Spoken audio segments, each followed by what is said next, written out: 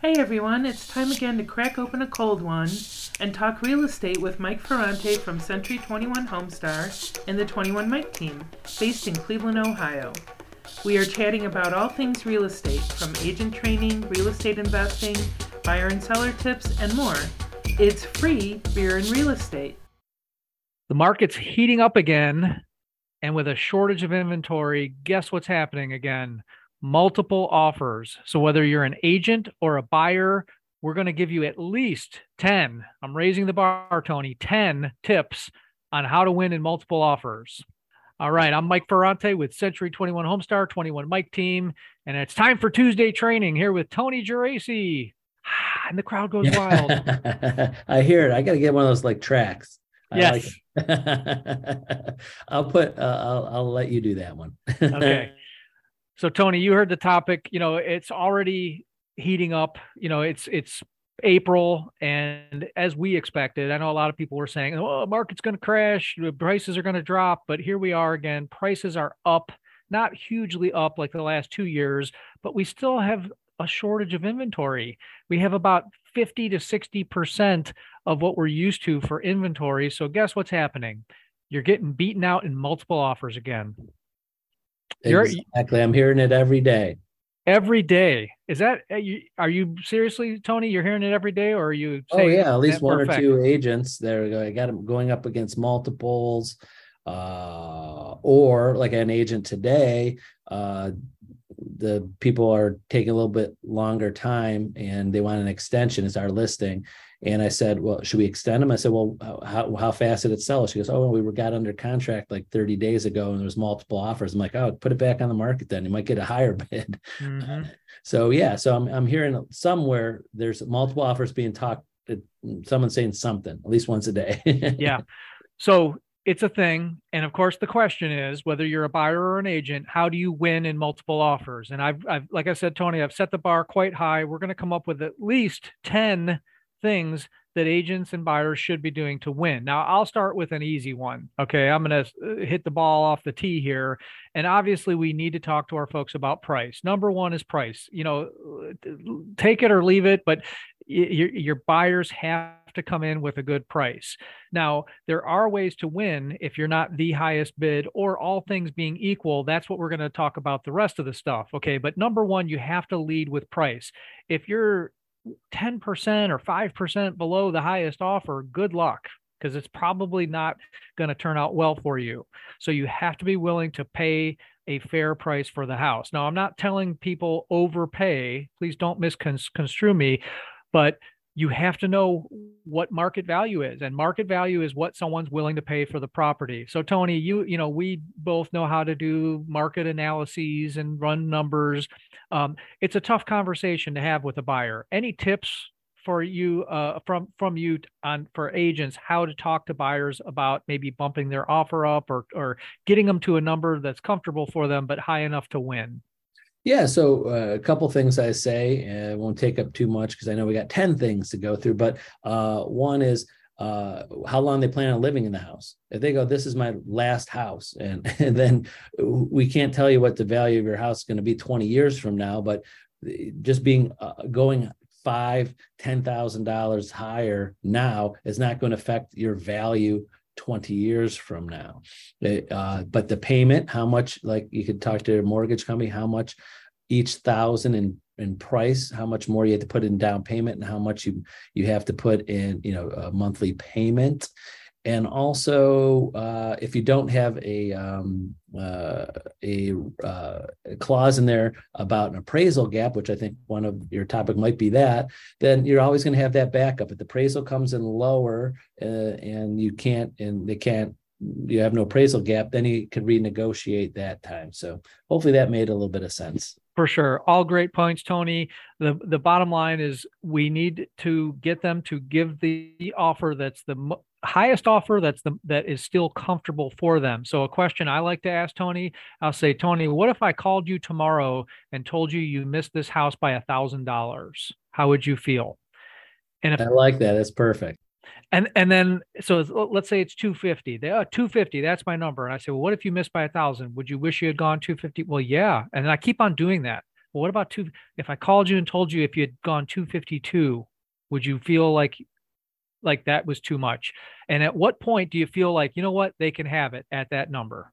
And can I throw in one more thing? Make sure you're having these conversations with all the decision makers, if you know what I mean. Because we've had agents come back and say it's a couple, and they had a conversation with one, and then the other one got mad. Like, we missed out a house for $1,000. I didn't know. Why didn't you tell me that? Yeah. So make sure you got all the decision makers on the same phone call or thread.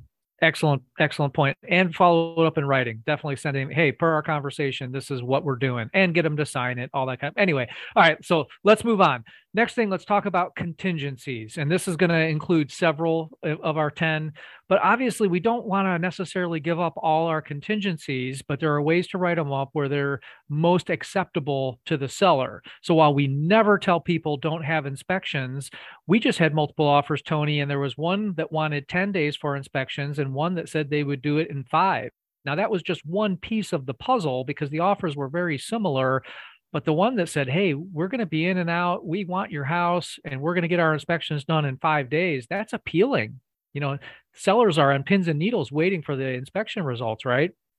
Exactly. Yeah, I say contingencies are like butts. Do you ever say that when you explain to a seller, they're offering 250, but they want inspection, but they want the furniture, but they want you to be out, they want 60 days to close on a but. It's every but. So the more buts you have, the more chances of them going, I want something with less buts. Does that make sense? I thought you were going a completely different direction with that, Tony. I'm glad it was what you just said.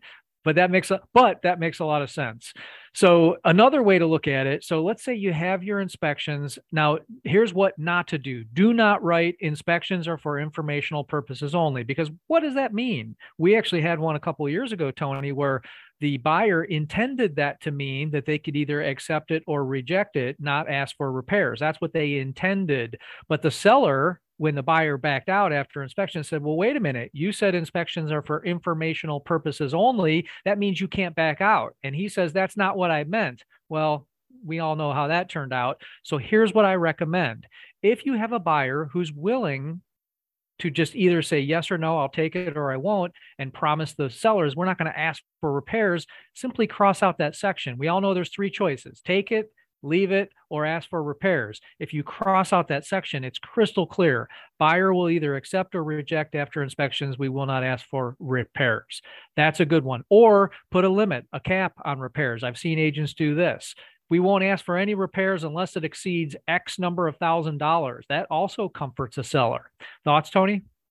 Oh, definitely. That's we've had that happen lots of times because it's unclear which way, but that's perfect advice. You cross out that whole section about that, then they can't use that. It's just you're getting inspection and move on. Yes. Same thing with the limit. Now, we all know that if you have a plumbing repair, you could probably find a plumber somewhere to write it up for $2,500 if you need it to be $2,000 or above. But still, it gives the seller some comfort level that you're not going to nitpick. It may, all things being equal, give you that leg up that you're looking for. Back to price for 1 second, because we've got about 7 more we have to come up with in 12 minutes, Tony. Back to price for a second. We all tend to think in round numbers, Tony. So if the price is 250, well, we'll go 260.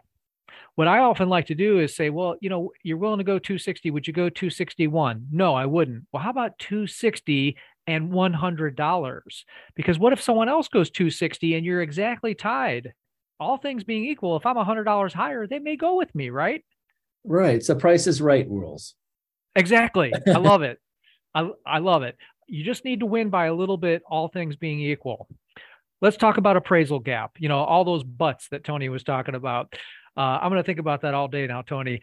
The fewer loopholes or risks we can have for the seller, the more comfortable they are. So one of the things we worry about, of course, when we raise the price is, will the house appraise? So the appraisal gap is something that agents have come up with where they say, if the house doesn't appraise, the buyer's okay with that up to a set dollar amount. If you're writing appraisal gaps, as we call them, make sure there's a set dollar amount. So, hey, we're going to pay $260 and we still have an appraisal, but if the appraisal is short by $10,000 or less, we'll still proceed. Now, if it doesn't appraise by $20,000, then it's back open to negotiation. I think I explained that clearly. Tony, do you want to add on to that or clarify? Just the only thing I'll add on is that just got to make sure that they have the loan officer's approval to do that. Because buyers could say whatever they want, but then the loan officer goes, well, they don't have the funds to do that, or two, because of the loan they're getting, they can't come up with the money or deplete their reserves or whatever. So when it's our listing, I say when they have an appraisal gap, I would like a letter from the loan officer or email verifying that they can do that financially. That's a great point, Tony. And speaking of contacting the loan officer, I just taught an ethics class last week, and I was reading in what I called the police blotter, the list that the state sends out of the different violations. There was actually someone who was cited, amongst other things, for contacting a loan officer without the client's approval. So I didn't research it much, but I'm thinking that because of other things that happened, they got in trouble for it. So do make sure that you have the permission of the client, whether you're the listing agent wanting to reach out to the buyer's lender, especially, or whatever, that you have the permission of the client to reach out to the lender and get that sort of information. But great idea to check with the lender. So that's and not to go off topic, just want to say this real quick. If anybody has any questions, especially Century 21 Homestar agents, on handling buyers, agents, sellers, agents, contacting loan officers, call me. There's great different ways of handling that. Excellent. Thanks, Tony. So that's the whole appraisal gap conversation. Make sure your people have the funds, make sure it's clear with the loan officer, but that's a set dollar amount that the buyer is willing to risk that the house doesn't appraise by that amount. This podcast is brought to you by Mike Ferrante from Century 21 Homestar and the 21 Mike team, real estate agents serving all of Ohio.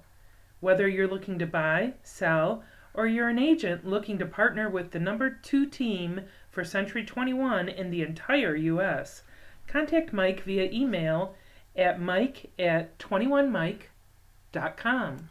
Okay, so we got some contingencies. Let's talk more about contingencies. What other contingencies can we reduce?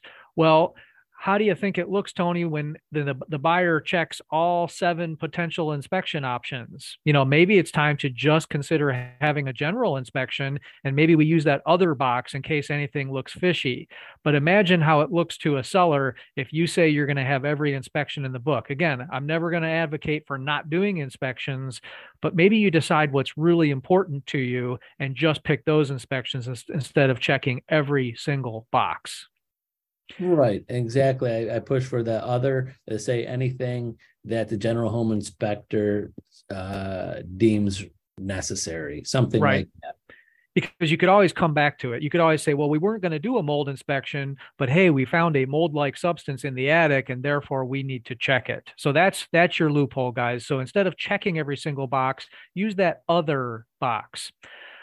Any other contingencies I'm forgetting about, Tony? I mean, there's some other things on the contract I want to talk about, but with relation to contingencies, the other big one is financing, closing dates, title company. So let's hit those 3. I got three ideas for you. If you're flexible, that sometimes is really appealing to a seller.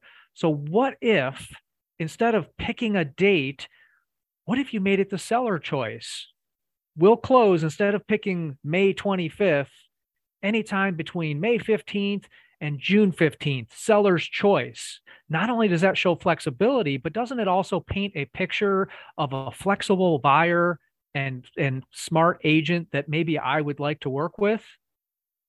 It's a good one, right? Also, a big one that's always been there is possession date, because some buyers or sellers don't want to feel pressure to get out the certain date. And they're like, wow, they're giving us 5-7 days for free, that type. That's right.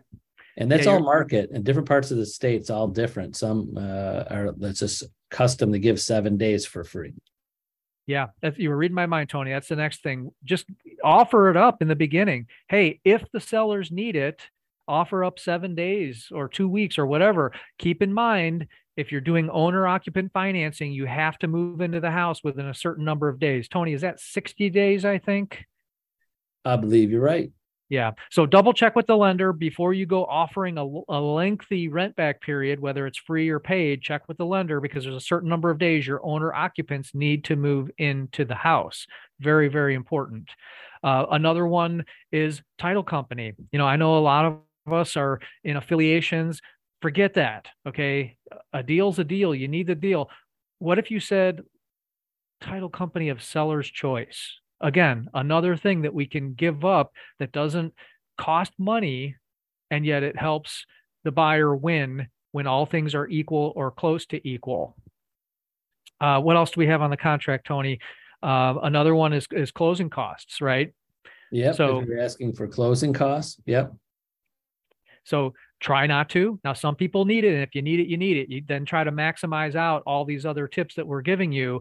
But there's another idea, Tony, that we didn't, we thought of like later in the year during that 2 years that things got crazy. But if you have a buyer that does have cash, how about instead of going with a higher offer, you offer to do the reverse? Instead of the seller paying buyer costs, buyer pays seller costs. Why is that more appealing than going higher on the price? It doesn't require a higher appraisal. So what if you as a buyer offer to pay some of the seller costs? We haven't seen this too much, Tony, but it's a brilliant strategy in my opinion. I agree. No, it can be done. Yep. Okay, so I think I haven't been counting, but I think we're up to about 8. So we just have to come up with a couple more to reach that threshold of 10, Tony. What else do you have for us before I go to my list?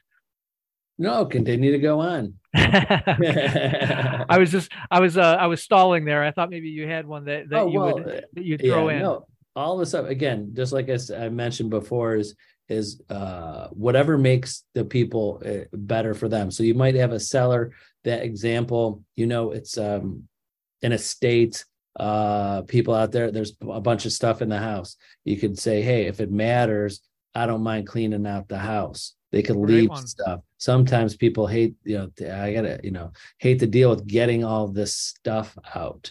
I remember when I bought my house, there was an old big screen TV in the basement. And the guy said, can I leave it there? And I said, oh, sure, I'll get it out. And I couldn't get it out. I had to rip that thing. I don't know how he got it down. It was terrible. I'm like, that was stupid. But again, he wanted it as a seller. I said, fine. So things like that, whatever makes the seller's life easier helps you. Yes. Now that leads me to another one. I know a lot of people give the advice, talk to the listing agent to find out what is appealing to the sellers. That's great advice. But look, guys, I've got an agent on my team who's getting 20, 30 offers on a house, and he's got 40 listings. If 20 or 30 people times 40 listings are calling him on a daily basis, he's not physically going to be able to get back to everyone. So I say do it when you can. And if nothing else, try texting, try emailing, because you're not going to be able to have a phone conversation with every single listing agent on a property that you make an offer on. But sure, whenever you can, find out from the listing agent what terms are most appealing. And the way I would phrase that question, Tony, because everyone wants more money, say, hey, besides price, what else would really be appealing to your sellers? Possession, dates, rent back, all these ideas.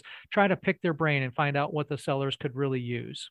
And you got to have a conversation with the other agent if you can verbally, because then you could find out from their mannerisms in the conversation if they even know, because they might not even know, like, oh, I don't even know, I didn't even ask the seller when they want possession. They might not even know, oh yeah, they got all this stuff in the house, I don't even know how they're moving. Sometimes the listing agent is not that knowledgeable exactly what the seller wants. So you could hear that in them, like uncertain. So, and then you could just be nice, say, hey, can you check that out? It might be important to them. So if you could get them on the phone, hopefully you can. Yep. All right. I've got another good one here that a lot of agents, this is a twofer. A lot of agents probably don't think about this. The obvious part is the pre-approval and proof of funds. Make sure you have them. Okay. That's a no-brainer. But what do we mostly do with our pre-approvals? Well, we're going to offer $255. Let's get a pre-approval for exactly that amount. And why do we do that? So as not to reveal our hand and say, oh, well, they could go higher. Well, you know what? In multiple offers, that's out the window. If they could afford $355, give a pre-approval that shows that number, not the $255. Show them how strong, because again, all things being equal, put yourself in the seller's shoes. Well, geez, these guys only appear to be good for $255. This buyer could go to $400,000. Wow, they could really afford it. And secondly, the proof of funds. Same thing with the dollars. But how about a pre-approval and a proof of funds, Tony? If I'm putting down 20% because I've got $800,000 in the bank, why not provide that proof of funds as an item to show how strong a buyer you have? Again, all things being equal, that makes me look pretty strong, right? Yes, and also, like you said, financing. Like example, sometimes VA FHA financing is putting some sellers or listing agents off.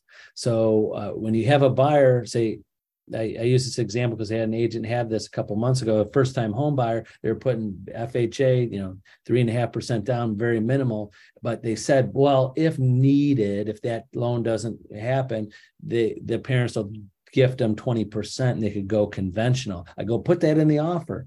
And you can write that in that they're going FHA, but they have a backup financing that makes it look better. So if you have 3 offers, all the exact FHA financing, like this one might look better because they can go conventional and get a gift from their parents if needed, if something happened. I don't know if you've had that happen before. Great advice. No, I actually had the opposite happen where they didn't tell us that and we went with another offer. And then after the fact, the agent came back and said, well, we would have done this. I'm like, well, you didn't tell us that. Well, we can't read your mind.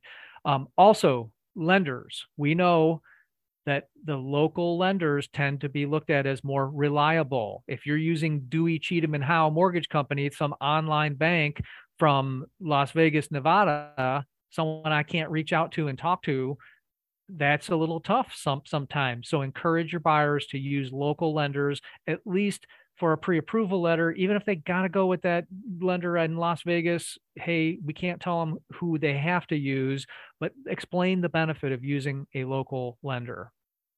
Yeah, that's a big one because I have agents that, they get 5 offers and they're all the same. That lender, someone that we know or someone they know, we have to say that to our seller. We're not lying. We're just saying, hey, what do you think? Well, the only difference is lenders. I don't know this lender. I know these lenders. I've seen them in town. We could go to their office. We could see them. And Tony, I'm going to throw a bank out there. I mean, this bank has a reputation. If I told you, well, these people are approved with Third Federal, like, what do you think? No, that's usually very good. Yeah.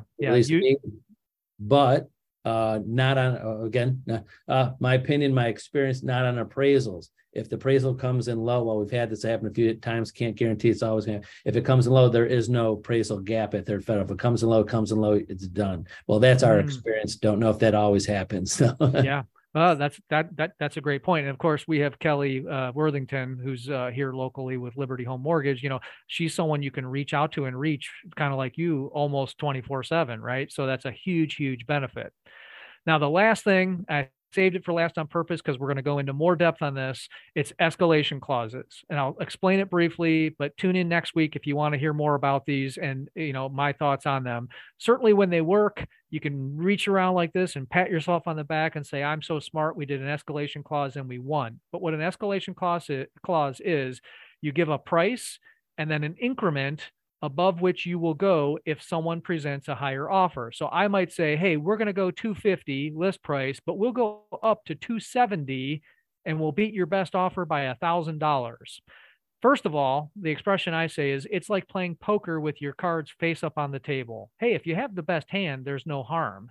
But the problem is you're revealing what you have in your pocket to everybody. Okay. So I'm not a huge fan of escalation clauses, as you can tell. The second part of the escalation clause is that they can also come across kind of disingenuous. And what do I mean by that? Well, Tony, my buyers want to offer $250, but they don't really want to pay more than they have to. They would go to $270, but they don't want to give you too much money if they don't have to. So you have to show us your best offer, and then we'll beat that by $1,000. I mean, I know I'm saying that for effect to make it sound kind of cheesy, but sometimes that's how they come across. And a seller may look at it and go, well, geez, these people came in with a good, strong offer that's right near their escalation clause. Maybe we'll just go back to them and see if they'll match hey, we'll go back. Hey, will you guys do 270? Great. We're going to go with you because these guys use this document that we don't like. Exactly. And the one thing that I stress to agents, a lot of agents don't know this, is that offers are not confidential So if you have an escalation, if someone has an escalation clause going up to 270 and there's another offer at 265, the listing agent could go, oh, this is escalation clause at 270. I like this other offer. Hey, just call up the other offer. Say, we got one at 270. Will you go 270? Let's write it up. Done. It's not confidential. So sometimes those escalation clauses are confusing. I know we're going to talk about this next week, but the amount of times, I haven't seen as many recently, but gosh, a year or two ago, I would sit there with an agent. They would email me 10 escalation clauses, and we would have to try to figure out the math because all of them are different. They look different. They're this up by 500, but does it go by the low number? Does it go by? And then I'm just like, forget all of them. Go with the one that doesn't have the escalation clause. Yeah. So it's another contingency. It's another but. Yep, it's another but. I love it, Tony. All right, so we'll explain that in more depth next week. Join us for that. I didn't throw out our contact information in the beginning because I got off track, but if you want to reach me, it's mike@21mike.com. You can hit up Tony on his cell phone, 216-374-1269. We'll have all that information below too. And by the way, guys, we're so close to 1,000 on YouTube. If you are the 1,000th subscriber, we're going to give you a fabulous prize. So keep watching that. I'm just kidding. We don't have a prize for you. I have no way of tracking that, but please consider subscribing to our YouTube channel, and you all get fabulous prizes, just like Oprah. Everybody. That's right. You get a Cadillac. You get a new car. All right, Tony, that's all we have for today. Join us next week for escalation clauses. Thanks for being here. Thanks, everyone. Bye-bye. We hope you enjoyed Free Beer and Real Estate from Century 21 Homestar and the 21 Mike team. Please subscribe to our podcast and find us on YouTube by searching for Mike Ferrante, Cleveland Realtor. You will find videos, training, and even recipes from 21 Mike's Vegan Kitchen.